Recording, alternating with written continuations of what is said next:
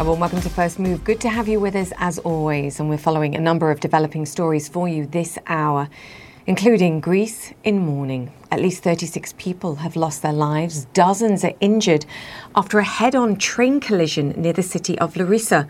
One person has been arrested. Leaders from around the world are expressing their condolences. We'll bring you the latest on just how that tragedy may have occurred. Plus, celebration and recrimination in Nigeria. Ruling party candidate Bola Ahmed Tinubu is declared the winner of the hotly contested presidential election. Opposition parties, though, calling the whole process tainted and demanding a fresh vote. We'll discuss, too, the numerous social and economic challenges facing Nigeria post-election, including the physical cash supply crisis, with the CEO of the Nigerian mobile payments company Paga later in the show.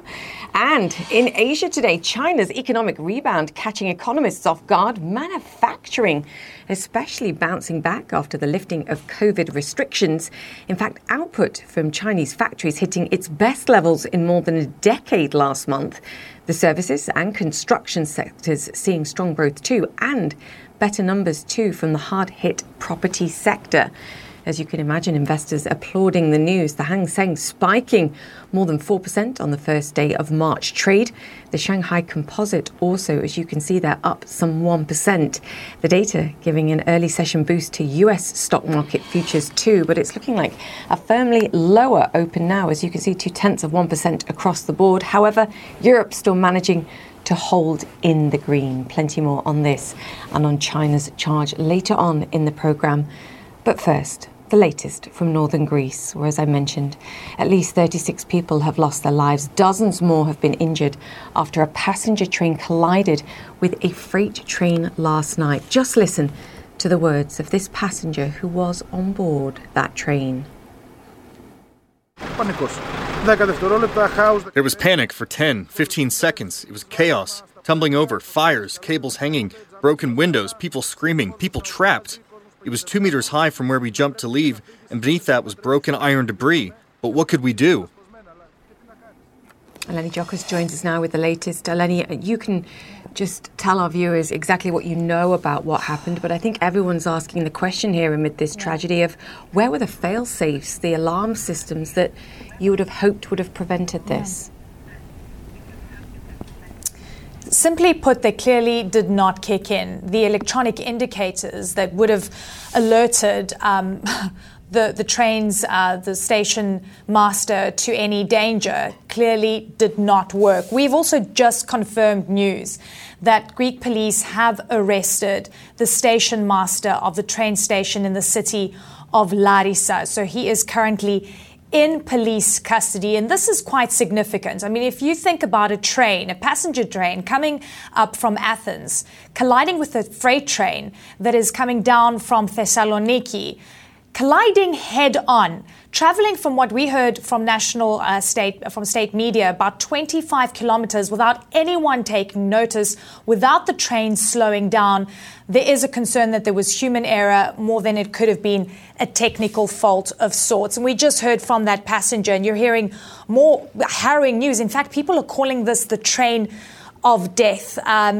The mayor of Tembi, which is a small town just outside of Larissa where the actual collision occurred, saying that when he arrived on site, he saw chaos, mostly young university students, completely confused, saying that the impact felt absolutely enormous. The first two carriages, Julia, caught alight, that the heat was so intense. In fact, you can see some of the imagery, and you're seeing that cranes are pulling up some of the mangled metal because of the intensity of the fire. It affected first responders from assisting people. The third carriage is where most of the fatalities occurred. The health department, the hospitals are saying that the victims were so badly injured that they need to conduct DNA testing. There are people outside of the hospital crying and in desperate need of information for the people that they're looking for missing people. Around 200 people, from what we also understand, have been taken to a place of safety. 72 people or so are injured. 6 of those 67 people are sitting in emergency and critical state and critical care. But this has absolutely shocked the nation. In the aftermath of all of this, the questions now arise. How did this happen?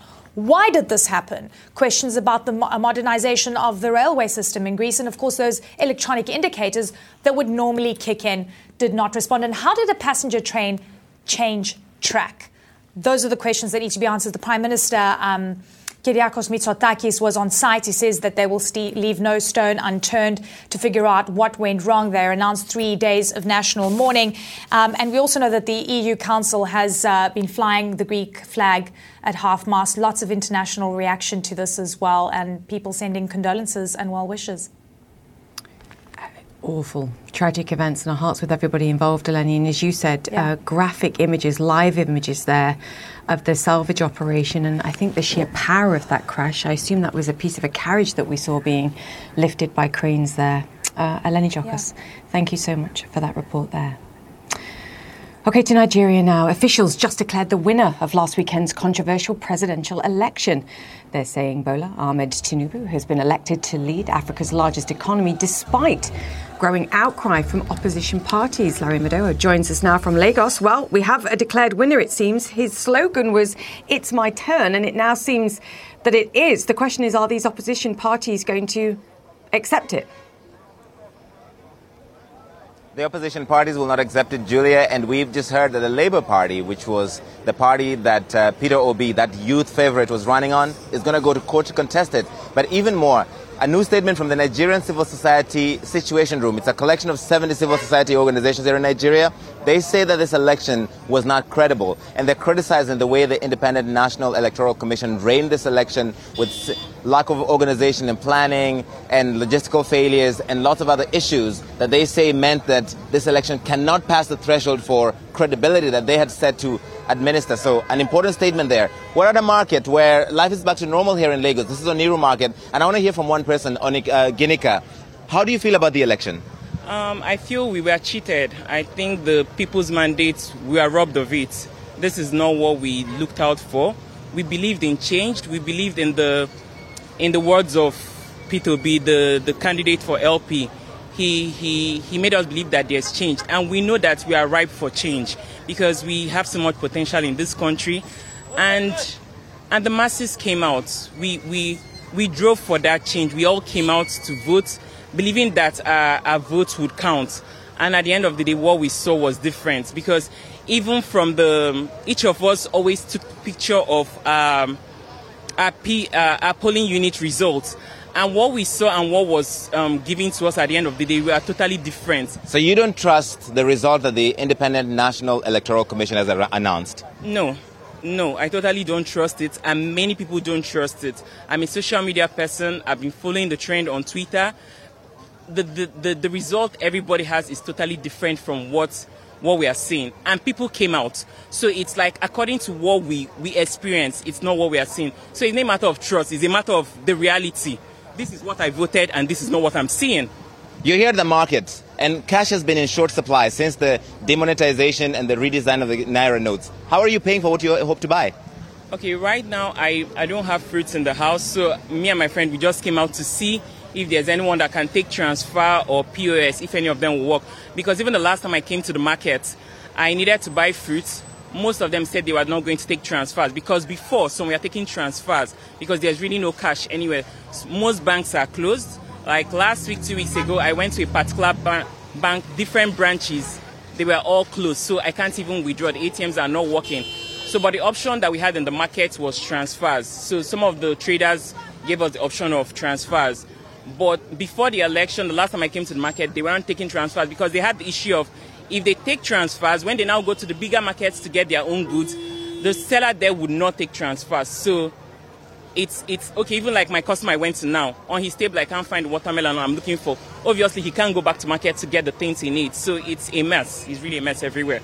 It's a mess everywhere. Ginika, thank you so much. And I think that explains the problem with this economy, Julia, that she's talking about transfers. Because there's no cash in the economy, since this cash shortage after the demonetization, you're coming to the market and hoping that the person you're buying from will accept a transfer from your bank account to their bank account. And the failure rate is something like 60-70%.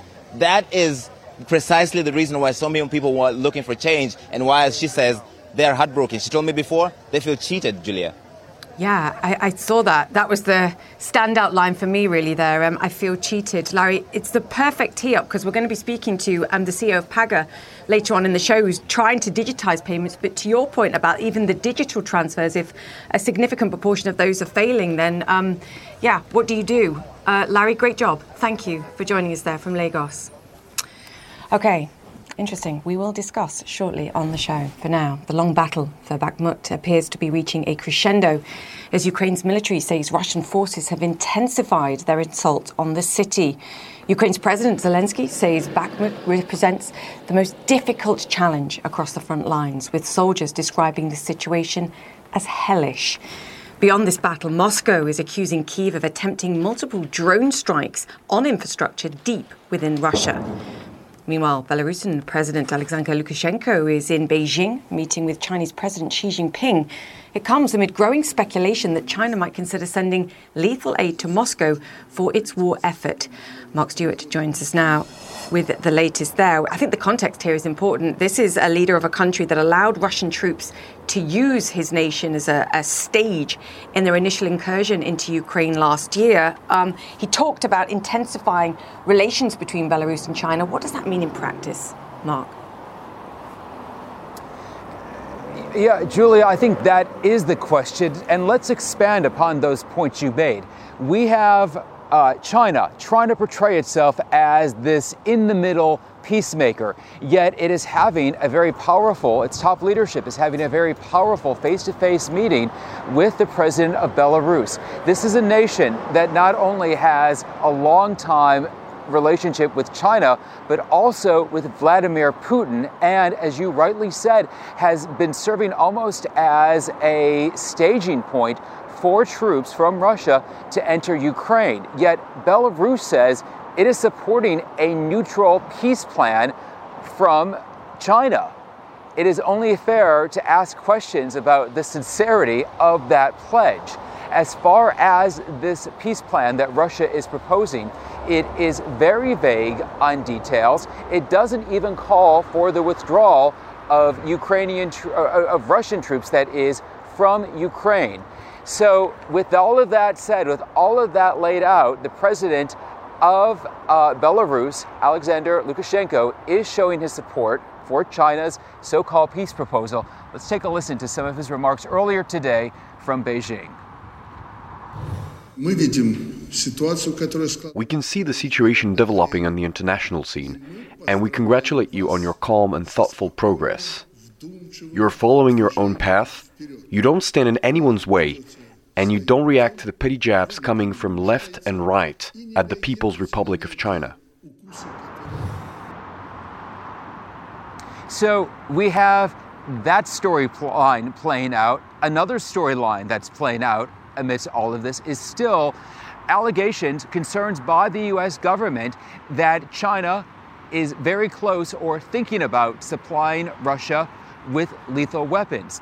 Finally, Julia, I do want to let you know that we are getting some remarks late tonight from Secretary of State Antony Blinken, who is saying to China, you know, you really can't have it both ways. You can't be a peacemaker, yet contribute to the fire that is fueling Vladimir Putin's flames. So that's where we are today. Also, real quickly, as far as the relationship between Belarus and China, we are getting some late words from Chinese leader Xi Jinping, who says that the friendship between China and Belarus is unbreakable. Julia? Interesting comments as well from Blinken just a day after he actually gave the most pointed comments on how China would be tackled if they did provide weapons, which was direct sanctions on Chinese firms and citizens. So the rhetoric here is certainly heating up. Mark, great to have you with us. Thank you. Mark Stewart there. All right, turning now to today's strong data from China. Virtually every sector of the economy getting a boost last month. One thing's for sure, the highly restrictive zero-COVID era is well and truly in the past. Paul and Monica joins us now. Paul, great to have you with us. Always a slight dollop of caution when we talk about Chinese data. However, this is so strong, I think it probably caught policymakers and economists off guard. Could have profound implications for just how much stimulus they need, I think, going forward too. What do you make of it? Yeah, that's a great question, Julia. Clearly, the manufacturing rebound for the Chinese economy was incredibly strong. And I think it does show that the relaxation of many of those very strict policies that have been in place during the early stages of the COVID pandemic, now that they are being loosened, you are seeing the Chinese economy roaring back to life, and you're seeing, Chinese stocks rebounding as well. Remember, in February, it was a rough month. I think there were some concerns about whether the economy was starting to lose some steam. This data, granted, it's only one data point, but this seems to suggest that the Chinese economy is not going to be slowing anytime soon. But as you point out, you always have to take Chinese official government data with several billion grains of salt. Oh, you were a little bit more punchy than me there. I'll just smile sweetly. Paula Monica, thank you so much for that. All right, the UN's nuclear watchdog says near bomb-grade level uranium particles have been found at an Iranian nuclear facility. Meanwhile, our Christian Amanpour sat down with Iran's foreign minister for an exclusive interview covering a whole range of topics, including the alleged sexual abuse of anti-government protesters while in the custody of Iran's Revolutionary Guard. Listen in.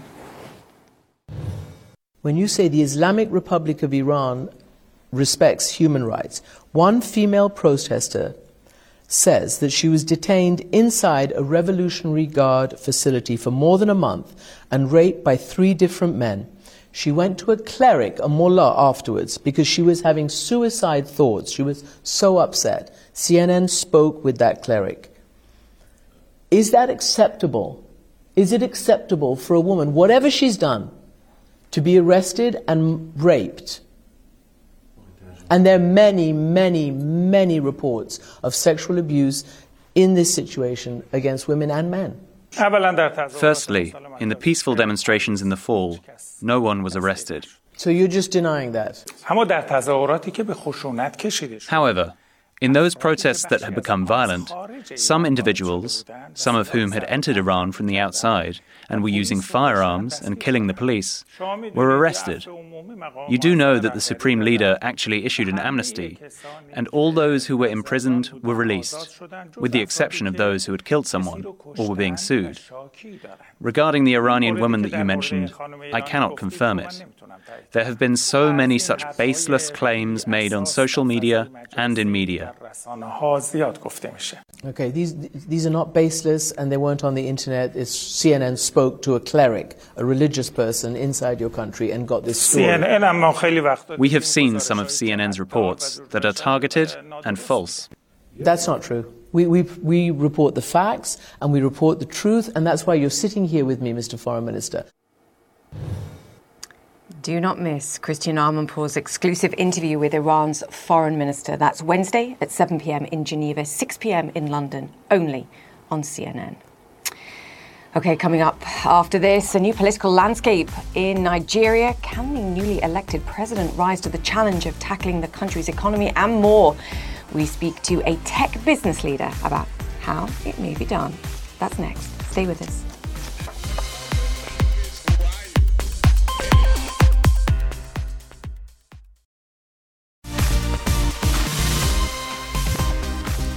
Welcome back to First Move. As you've been hearing, Africa's largest nation has declared a new leader after a highly disputed presidential election.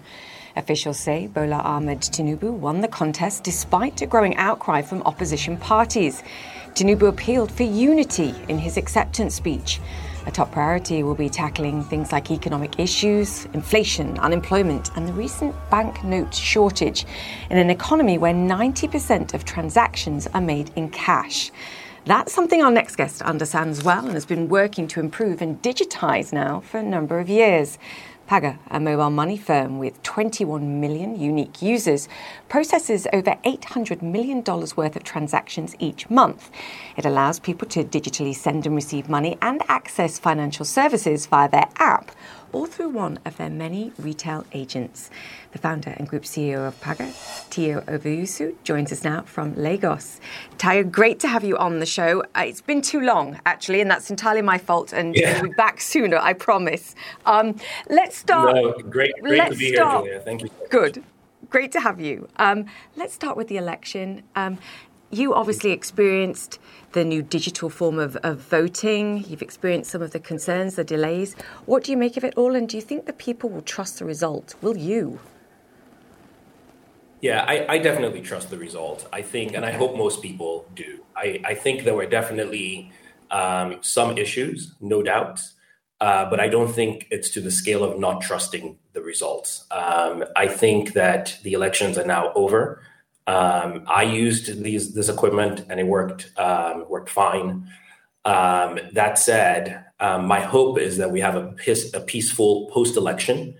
And something amazing has happened in Nigeria, and we all have to admit it. This is the first time a third party gave the two main parties a real serious run for the presidency. And I think that has inspired hope for all Nigerians that their vote does matter.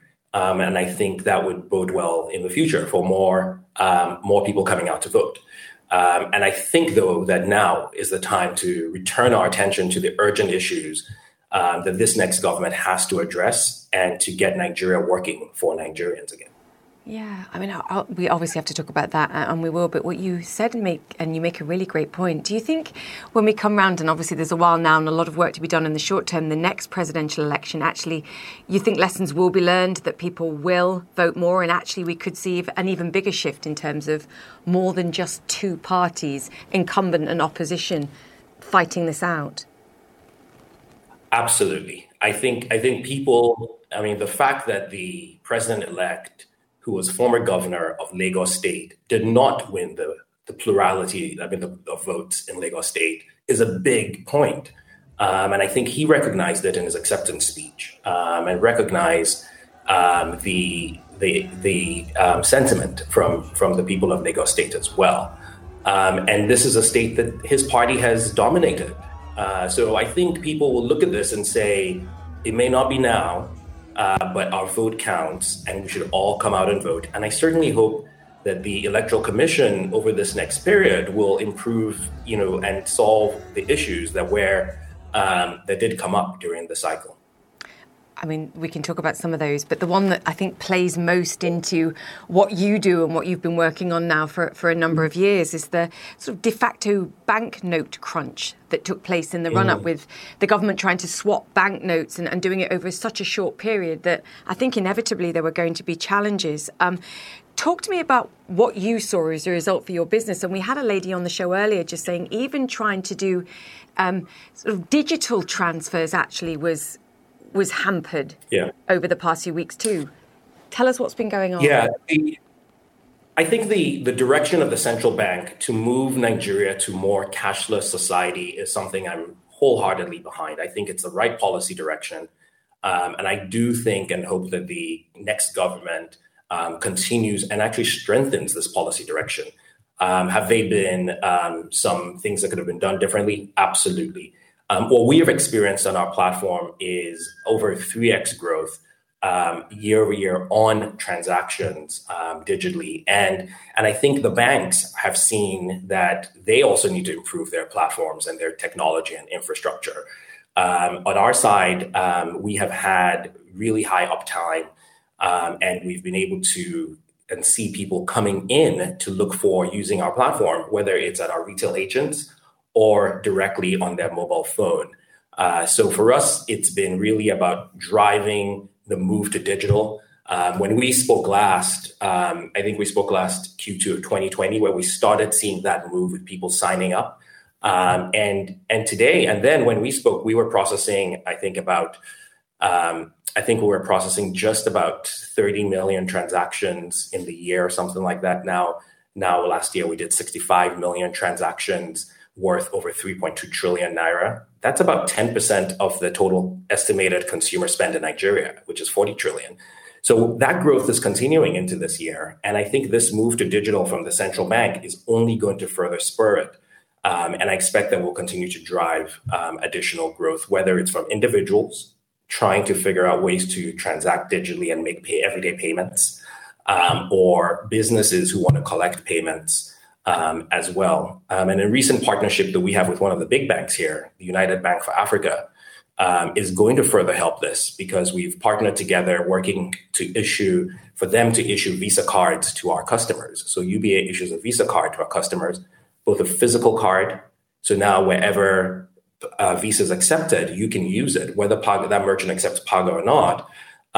Also online, you can now use the Visa card to shop online and to receive remittances into Nigeria, which is a big deal for Nigerians. As you know, over the last 3 years, a lot of people have also left the country. So this is a big opportunity. So we're really excited about the push to digital. I think it's going to stay.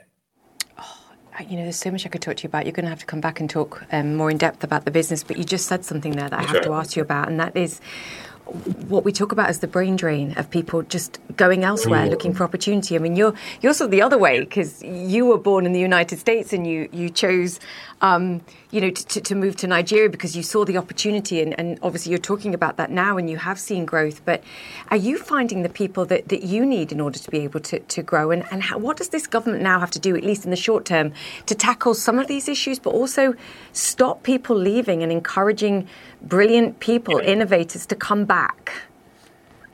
Well, Julia, first of all, to correct you, I was born and raised here in Nigeria. I left when I was 16, sorry, yes, and then went to the US. No, not at all. But it was my formative years. And then I came back. When I'm talking to my team and young folks today, I don't blame them for wanting to leave, right? I do think that this government, new government now has the opportunity to set in stone some key things that would drive investments and would drive growth in the economy and would make it a harder choice for people to leave because it's not easy going to Canada not knowing anyone and trying to find a job, or going to the UK and not knowing anyone. So I think there are 5 key things that this government really has to tackle. One is to solve the electricity problem. One is to tackle the rising subsidy. Second is rising subsidy on petrol, which is having a real impact on our dollar reserves. And then to more freely trade the Naira, right? If the more freely trade the Naira, more market driven, it's going to drive investments and it's going to then create jobs, right? And then finally, enact a social net for Nigerians. We don't have a social net. There's no social security program. There's no Medicare program. I think if you do these things and you unleash innovation across the country, people will not look to leave, right? People like me came back because Nigeria can be the giant of Africa. This country is going to be the second largest country in the world within the century. And it's on track to be larger than the United States very shortly. So I think we have a lot of potential, and it's now time for the government to really get working for Nigerians, right? And to open up investments to allow people to come and invest in Nigeria more smoothly and to create jobs locally so people don't leave. Yeah, third largest economy, I believe, by 2050 in the world. So essential for Nigeria to get it sorted, but also essential for the region and the world. Very quickly, because I'm now out of time, but I couldn't agree more with you on what needs fixing. Any desire to be part of the leadership of the country one day and promote fixing in a different way? Maybe one day. You never say no if your country calls you to serve. But I'm very available I've been to various governments and would be again in lending my voice and in sharing a perspective on what I think can be done. I am hopeful that this new government will get it right. And I'm hopeful that we have a peaceful transition and that we all focus towards making Nigeria the giant of Africa again. Okay. This conversation is to be continued on numerous fronts, and apologies once again for getting jumbled up on the journey back and forth. We'll reconvene, my friend. Thank you so much. Thank you so much, Julia. Take care. Yeah. Nice Thank you. Welcome back to First Move. No more rocking around the clock, at least on TikTok, the social media app, and political lightning rod announcing that it's limiting screen time to 1 hour per day for users under the age of 18. Call it perhaps a much-needed TikTok timeout. All this as Congress debates a new bill that would give President Biden the power to ban the Chinese app used by more than 100 million Americans completely. Claire Duffy joins me now. Don't think that would be a very popular decision, but the TikTok timeout is interesting. Perhaps big kids could use this as well, and all of us just get that conscious reminder of after 1 hour. Claire, what do we make of this? That's right, Julia. TikTok has said it plans to introduce this default screen time limit of an hour for users under 18. And this comes as TikTok has faced significant pressure to address concerns that the app could be bad for kids, could lead kids down concerning content rabbit holes, or could keep kids up late at night. The way the app is designed, it's just so easy to scroll and scroll. And so this is a clear effort to address some of those concerns. There are some big caveats here. While the app will set the screen time in place, users will be prompted to enter a passcode once they've reached that 1 hour time limit, and then they can continue scrolling. Users could also turn this default feature off, although TikTok says that once users have reached 100 minutes of screen time, they will be prompted to set some kind of limit for themselves. So parents could keep that pin safe and not give it to their children, arguably. I just like the conscious reminder that you've been on this social media vortex for an hour and perhaps you need to think again. Claire, interesting. We'll see. Claire Duffy there. Thank you. Okay. An update now on the fatal train crash tragedy in northern Greece. We've just learned that the Greek transport minister has resigned and announced his resignation after the collision that killed at least 36 people and injured dozens more. Greek authorities have also arrested the station manager in the city of Larissa. We'll bring you more details as we get them.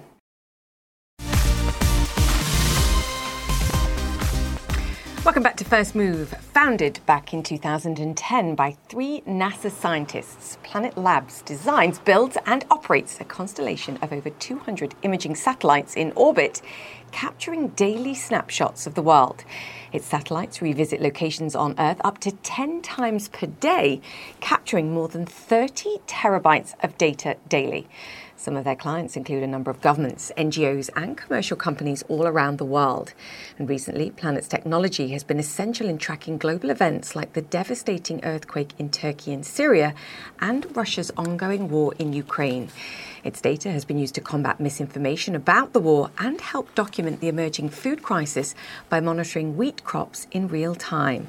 And I'm pleased to say joining us now is Will Marshall, the co-founder and CEO of Planet Labs. Will, fantastic to have you on the show. I want to talk about Planet Labs in your own words, but I think the climate, agricultural sort of beginnings and interest for you is what made you decide to begin Planet Labs in the first place. Absolutely. Thanks for having us. When we were at NASA, we were thinking about how can we use our space geekery talents to help all the challenges of the world. And I think to your question about what's going on in space, it's kind of very interesting. Lots of things are changing. There's new rockets and new satellites and billionaires talking about going to Mars. But actually, the upshot is mainly about how it can help the Earth. We're seeing rockets decrease in price by about 5x over the last 5-10 years. And we've seen satellite cost performance increase about 1,000x, basically the shrinking of satellites. And it's like the desktop, the mainframe to desktop revolution in IT a few decades ago, but happening in space. And the upshot of that is that we're having vastly new data sets about the planet, helping us to take care of it in real time. I mean, I love the idea that helping farmers track where and what needs to be done in terms of fertilizers. It's so much more efficient, you would hope, than having to be able to walk around a field and track the changes and understand perhaps when something needs harvest. Just having these regular snapshots, imagery for agriculture, crucial in so many ways. Yeah, absolutely. Agriculture is 25% of the land mass of the Earth. Right. And by monitoring the whole Earth every day, as we do, we can literally tell for every part of every field, how well is the crop doing? What type of crop is it? Is it wheat or soy or what have you? And then help the farmer determine when to add more fertilizer or when it isn't necessary, reduce use of fertilizer, which is good for the environment, and increase crop yields. So very tactical help, despite coming from a long way away. And that's just one of many applications. Another 25% of the landmass of the Earth is forests, and we can help with tracking deforestation. So we help governments track deforestation. We help with mapping. We help with many other areas. You can imagine the use of these data sets is quite profound. It's mainly about helping people make smarter day-to-day decisions with more up-to-date information about the changing planet.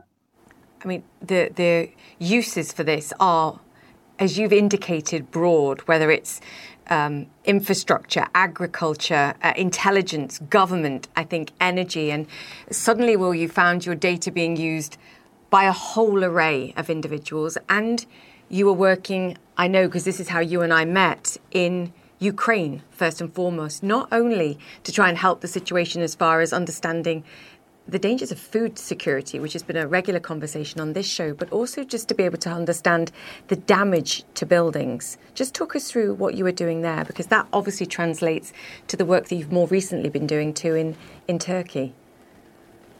Yeah, absolutely. And we're trying to help as much as we can. And we're imaging the whole world every day. So, of course, we're imaging all of Ukraine every day. And we see things change. And the broad impact, I think, is that it's helping to lift the fog of war. No longer can anyone hide. And that's helping operationally with the Ukrainians track troops to help defend their country. It's helping operations of humanitarian organizations that are trying to get relief and aid into the country. It's helping with the hearts and minds. As you said, it's bringing transparency. We provide that imagery to places like the CNN or other news outlets to help everyone get to see. So when the Russian government said, hey, we're not bombing civilian targets, we can show the next day, well, here's the 5 hospitals and schools that you bombed. And so no one can hide in this situation. I think to your point also about the other analytics that we can bring to that. We've had a couple of examples of that. NASA Harvest used our data to do this image processing to tell the crop yield in every farmer's field across all of Ukraine. How well is the wheat doing? How well is the other crops doing?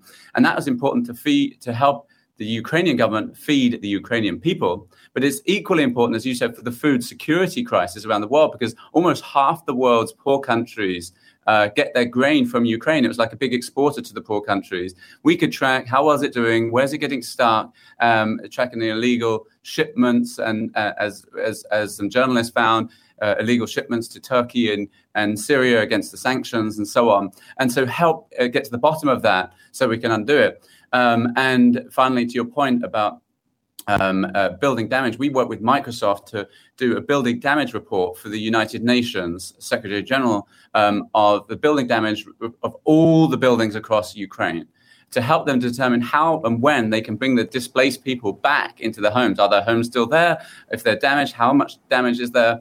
And that's super important. And that's the power of also our data plus AI coming into the fold. So we're trying to help as much as we can, and yes, in myriad ways, and some of them unexpected. Yeah, that was going to be my next question, actually, about the use of artificial intelligence and where that fits. And perhaps we're covering a lot of ground here, but it's sort of mind-blowing what your data's been involved in.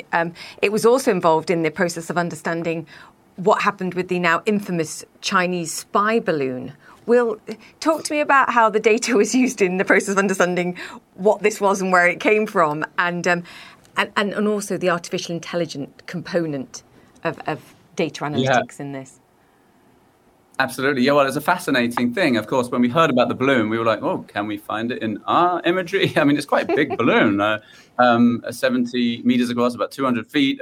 So we can see that for sure in our imagery. So we looked, and we had some colleagues at Synthetic, a company doing AI, that we quickly built a little algorithm that looked for the balloon and then were able to search for it in our imagery. And they did that in just a couple of days. And so within a couple of days, we had already, NORAD may have not been able to find it, but we had found it, and we found it crossing the country in a number of places where people hadn't yet found it. And even some journalists managed to find out where it had been launched from in Mongolia using our data. And so, yes, I mean, I guess one of the exciting things out of that is that we can now go back in time and find when they were previously crossing the US. When did they do that? Last year, the year before, because we always keep this snapshot and record it. We never delete those data.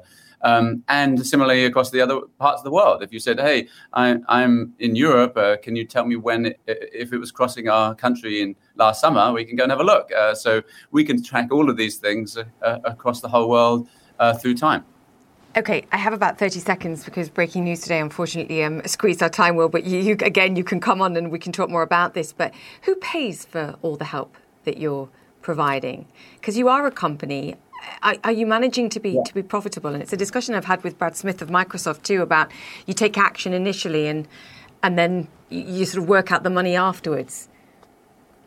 Well, very much we have the bent on trying to help the world first, but we are selling the data quite successfully to governments for disaster response, like with Turkey, which we didn't quite get to, but where we're quickly trying to help them. We're trying to help. We sell it to governments for intelligence. We sell it to mapping companies. We sell it to agriculture companies, and in fact, the margins on the business are quite high because when we sell our imagery once, the second time we sell it, the incremental cost of serving them that image is very low. So we have good growth rates, over 40% this year and so on.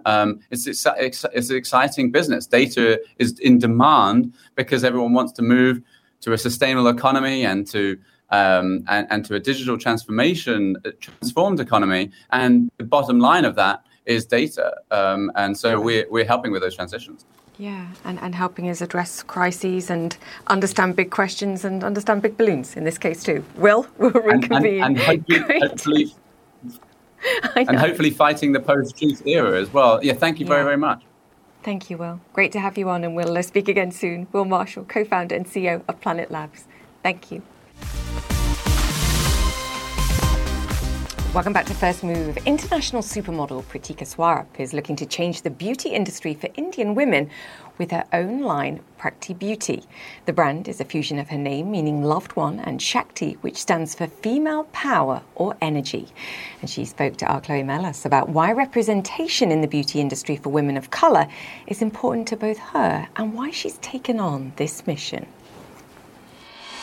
I really started back in my childhood and then just like realizing that there was a space in the market through my experience in the fashion industry, and I somehow specialized in beauty. So I had the opportunity to work with all these amazing cosmetic companies, skincare companies, and then experts, and seeing that space between super, traditional brands like Ayurvedic and Indian brands and then Western brands. And no brand really had the ability to appeal to all women and really make Indian beauty accessible. So one thing I really talk about is accessibility and just having these rituals and these ingredients and even like techniques. Ayurveda runs deep. So it's like, massage techniques, hair oiling, it goes on. But just having those be able to relate to all women and also make it easy and fun and, for my generation, because there's this, preconceived notion of Indian beauty being very traditional and quiet and also a little bit more like older feeling. And Chloe Mellas joins us now. Fascinating to have a conversation with her and clearly spotting a gap in the market to sell sort of traditional products, ingredients, rituals to the West and beyond. Well, Julia, first of all, the reason why I found her to be so fascinating is because she has been on the cover of every magazine from Allure to Elle to Harper's Bazaar, Arabia, and she has this big following. And she had also posed for several different beauty brands. And she was out shopping and looking in the marketplace, and she couldn't find things that really fed her soul. And this is why she embarked on this mighty mission. Take a listen to a little bit more of our interview. I just wanted it to have this global appeal so that all women could benefit from these wonderful ingredients and rituals. So yeah, that's kind of what started me down this path, and that whole idea of like, why hasn't there been an Indian inspired beauty brand to reach global scale? And then I came up with this hybrid concept really based off of just like who I am, because I'm my Indian heritage and I've been born and raised in America, and I'm very proud of my cultural duality. So this hybrid concept really represents women today because we're hybrids of mixed cultures and races and backgrounds and goals and dreams. So I wanted our products and our brand to really represent women and just have this idea that, we're capable of anything and we don't really fit one sort of role. We are about pursuing all of our passions. The best part is that Julia, she is 25 years old. She just graduated from Columbia University in New York with honors, and she is not done yet. More products are coming out, including a new serum, and she just really wanted to freshen up that outdated outlook on Indian beauty and really combine it with the Western culture. And, you know, she was born and raised in Virginia Beach, and she's doing a great job. It's really resonating with women all over the world. Yeah, she's found a gap in the market and is pursuing it. Will it make me look like her? Because if so, Chloe, I'm in. I'm signed up. Where do I sign? Where do I get these products? I know. I use her polish. It's so good. I know. She's on to something. I think she's like genetically gifted, but yes. Yeah. No advertising on the show. Not allowed. Complete bias. Chloe, great to have you on, as always. Thank you.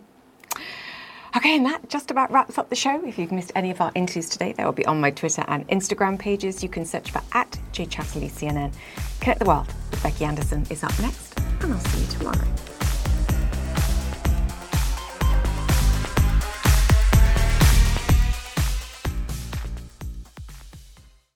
Quality sleep is essential, and that's why the Sleep Number Smart Bed is designed for your ever-evolving sleep needs. So you can choose what's right for you whenever you like. Need a bed that's firmer or softer on either side? Helps you sleep at a comfortable temperature. Quiets their snores. Sleep Number does that. Sleep better together. J.D. Power ranks Sleep Number #1 in customer satisfaction with mattresses purchased in-store. And now, save 50% on Sleep Number limited edition smart beds for a limited time. For J.D. Power 2023 award information, visit jdpower.com/awards. Only at Sleep Number stores or sleepnumber.com.